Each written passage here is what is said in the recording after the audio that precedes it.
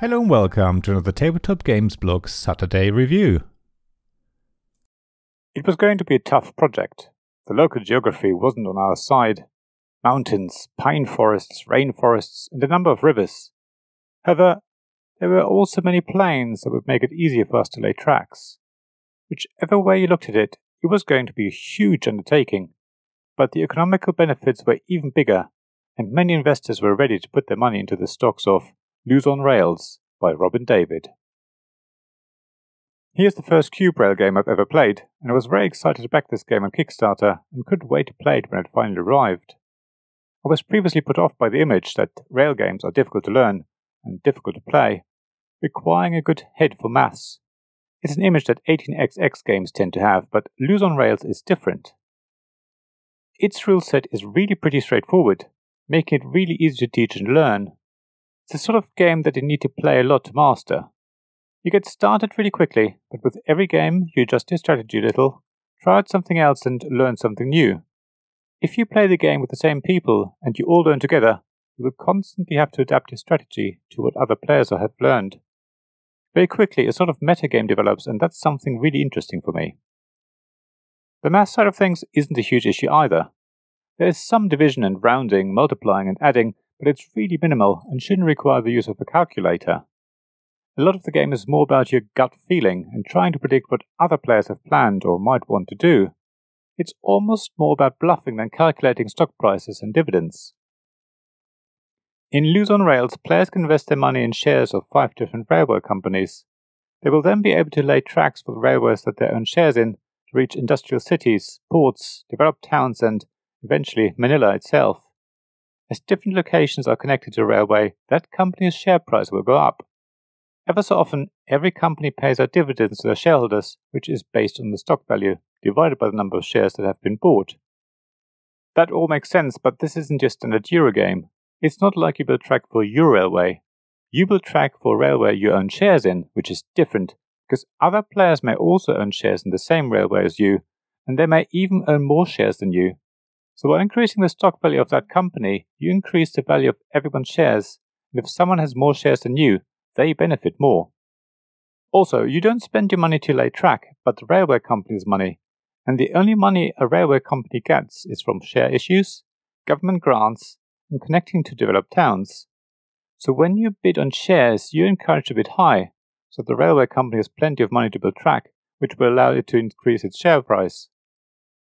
The problem is, at the end of the game, the player with the most cash in hand wins. It makes virtually no difference how many shares you own. They're basically worthless at that stage, except that everyone will get one final dividend payout at the end of the game.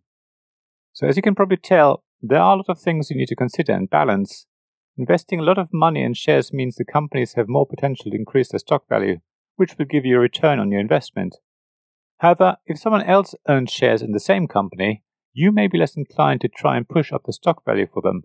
In fact, it is possible to intentionally use up the limited amount of tracks available to each company to run a line into the middle of nowhere, therefore giving other players less opportunity to drive up the stock price for that railway. Buying shares itself is also very interesting. It's all done by auctions, with the active player setting the starting bid. Once you pass, you're out of that auction. Auctions are multifaceted. You might literally just want to jump onto the bandwagon and try and buy a share in the railway company that has the highest stock value. Of course, the current owner will not want you to do that, so they will try and outbid you. However, you might also pretend that you're interested in a company when in fact you're just trying to get another player to pay a lot of money from their coffers, so they don't have enough money left to bid on the company that you put up for auction in your next turn, because that's the company you really wanted to invest in. The problem is, the other player may realize that and leave you hanging with the highest bid, forcing you to pay over the odds. So there is a lot of player interaction in Loose on Rails, but it's not just as simple as take that. It's more of a take that, but that hurts me too, but hopefully not as much as it hurts you. It's about bluffing, looking at what everyone else is doing, a bit of table talk, and generally all the sorts of things that I like in these kinds of games. The rest of the game is what is called an open or perfect information game. Everything is there in front of you. You can see how much money everyone has, how many shares, how much track each company has left, what actions are available, and everything else. The only thing you can't see are the action cards players have in their hands, which leads me to explaining about action cards. Each round, 7 action cards are dealt out openly, and at the beginning of the game, as well as after every 2 rounds, players draw up to 2 action cards in their hand, which they keep secret. On your turn, you either play an action card from your hand, or one of the 7 open ones, and then carry out the action. Actions are laying track, developing a town on the map, auctioning shares, or giving a government grant to one of the railway companies. Depending on what cards are available, a round can play quite differently. Yet, as most cards are visible, you can plan pretty well in advance. In fact, you could probably math out every turn and work out how much to bid for a share in every auction. However, the cards in hand and the fact that you can only see one round's cards mean that you can't plan fully. There is still an element of surprise on top of the surprises that players themselves create when they decide to do something that nobody expected. Luzon Rails is a very dynamic game. There's definitely an overall strategy that you follow, but tactics come into it a lot as well. There are even going to be alliances where 2 of you try to bid up a third player during an auction, just so they don't have enough money left to bid on the company both of you are interested in. Yet alliances are going to be fleeting, because everyone wants to make the most money out of the shares they own. The game is not set in any particular time period, but it merely uses the geography of Luzon as a way to present a challenge for players to lay track and increase the share prices of the railway companies they're invested in. However, I would like to give you a brief historic overview so you can put things into context. Luzon is an island that sits at the northern end of the Philippines in the Pacific Ocean. It was occupied by many different countries over its lifetime. China instituted a governor in the 1400s. Some parts of the island became a sultanate of Brunei soon after. The Spanish arrived in the 16th century, and in World War II, the Americans stationed around 135,000 troops and 227 aircraft on the island, which was then captured by Japan in 1942. After the war, the Philippines gained independence, and Luzon became the most developed island there under the rule of the dictator Ferdinand Marcos.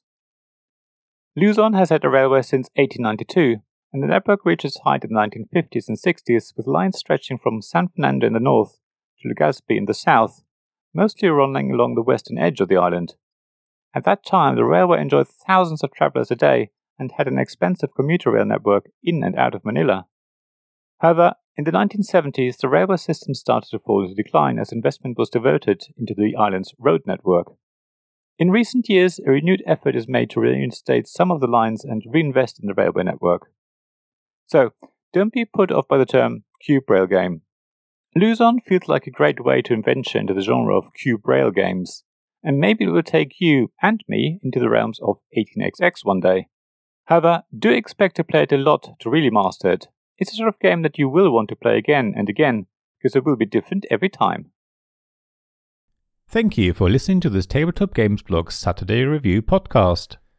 Please check the description below for links mentioned in this episode, as well as to the written version of this article on the blog. If you enjoyed this episode, please subscribe, give us some stars, or leave a review. Please also tell your friends about me, and if you want to offer financial support, check out my Patreon and Ko-fi pages, links to which you'll find in the blog at tabletopgamesblog.com. So thank you again for listening, and I hope to see you again soon. This podcast was made possible by the generous help of my Patreon supporters. Royal Patron Sean Newman, Castle Guards David Miller and James Naylor, Dice Masters Alex Bardi, Paul Grogan and Robin Kay, and Shining Lights Gavin Jones, Sarah Reed, Richard Simpson and Tim Vernick.